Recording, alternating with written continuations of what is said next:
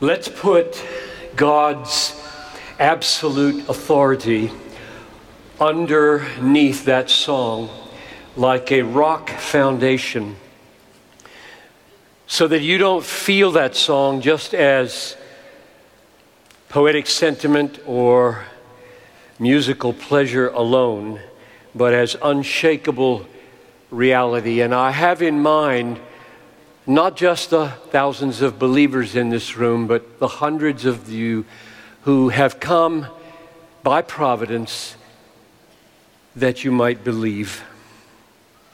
I see three paradoxes in what was just sung.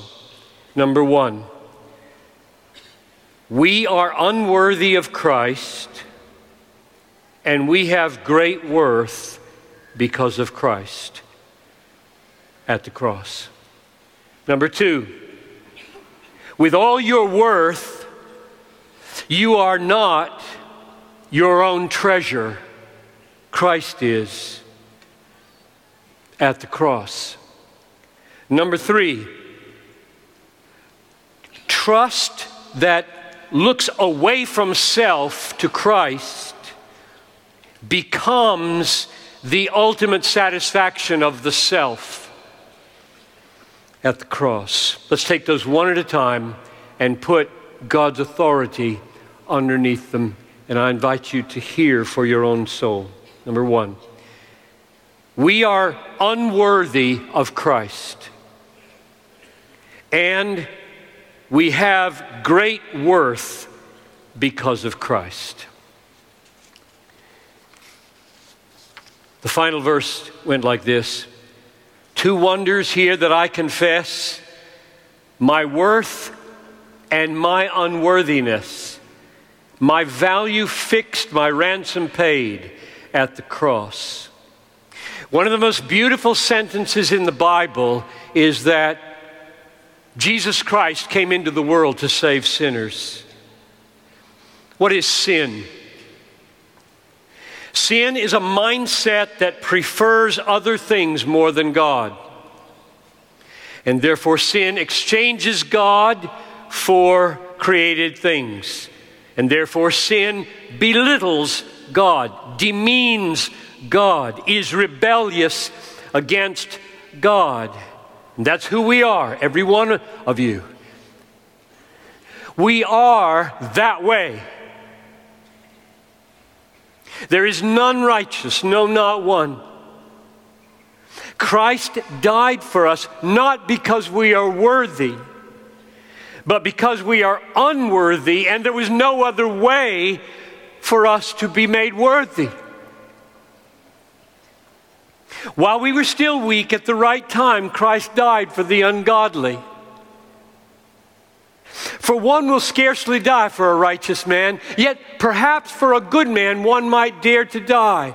But God shows his love for us in that while we were yet sinners, Christ died for us. We are saved by grace. The death of Jesus is not divine compliance with fair trade laws. It wasn't a fair trade. The Son of God died, rebels lived. That's not fair. That's grace. And that's how I stand here. As a result, what happens? Jesus put it like this: are not two sparrows sold for a penny? And not one of them falls to the ground apart from your Father. Fear not, you are of more value than many sparrows. Because of the cross. That's paradox number one. We're unworthy of the cross. Because of the cross, we are worthy. Paradox number two. With all your worth, you are not your own treasure. Christ is. Because of the cross. The refrain of the song goes like this: I rejoice in my Redeemer, greatest treasure, wellspring of my soul. Why didn't the verse come to a climax like this? I rejoice in my new worth. I am my new treasure. I am the new wellspring of my soul. I am at last somebody. Why didn't the cross result in that kind of song? It didn't. Why not? Why won't we sing for ages long that I am my treasure? You won't sing that way in heaven. Heaven is not a hall of mirrors where the greatest joy is that we get to like what we see. You were made for something infinitely better than yourself. Your soul, your worth could never satisfy you, ever. You weren't made to find deepest satisfaction in having worth.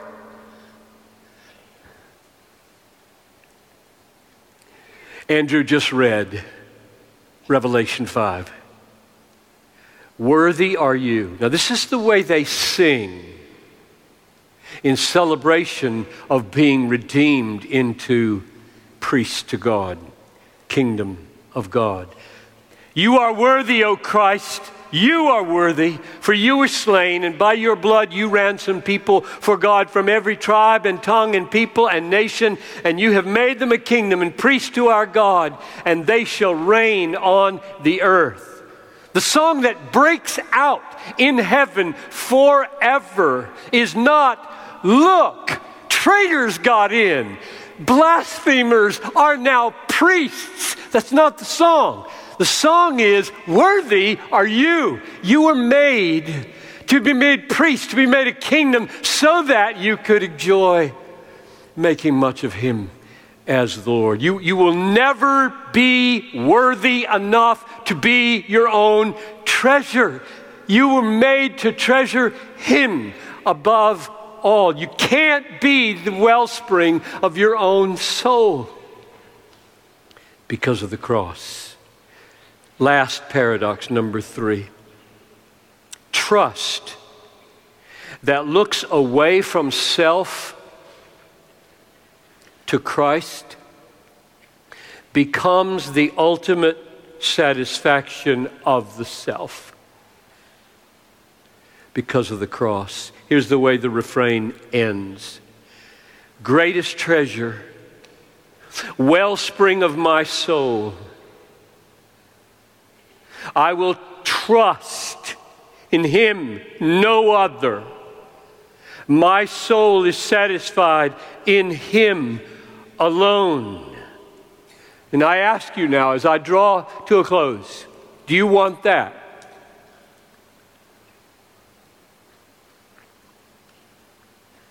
Do you want to be a Christian? Do you want to be able to say, my worth is in the costly wounds? Do you want to be able to say, my worth is in the blood that flowed? Do you want to be able to say, my value fixed, my ransom paid at the cross? How do you become a Christian? How do you become a true Christian? And you know the answer. Almost everybody in this country would probably say something like, trust Jesus. What's that mean? What does that mean? How do you trust a treasure?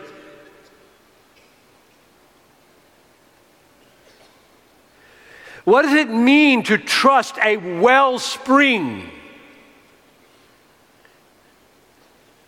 The song tells us, the Bible tells us, my soul is satisfied in him alone. What does alone mean in that song? Really? That doesn't mean you can't tonight enjoy a meal. It doesn't mean you can't enjoy friends. It means all those gifts of Christ are now means by which you taste Christ, more of Christ. And it means if Christ takes them away, all the friends, all the food, and your life, He's enough. He is all satisfying as your treasure and your wellspring. That's what alone means. He's there in everything, He's there after everything, and He's enough. To trust a treasure is to embrace and rest in Him as your satisfaction, like that. It's a gift of grace. I offer Him to you. Jesus offers Himself to you. And I would like to pray for you. If I could have come to Northern Ireland just to pray what I'm about to pray, it would be enough. Let's pray. Father, it is grace that anyone would listen to me now. It will be grace if anyone is leaning and longing into this song, this truth, this word from you.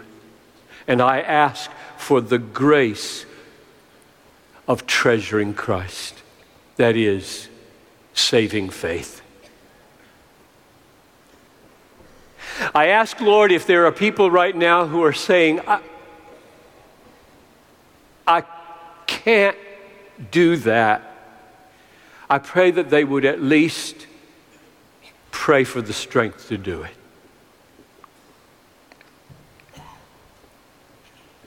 And I ask, Lord, for every believer in this room, that they would so treasure Christ, that Christ would be such a wellspring of joy for their souls through all their troubles, that they would have courage to commend Christ to every person in this nation, indeed in this island. And lastly, Lord, I ask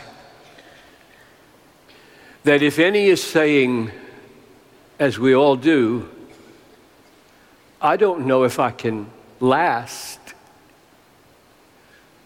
I don't know if tonight's sense of calling on my life will last.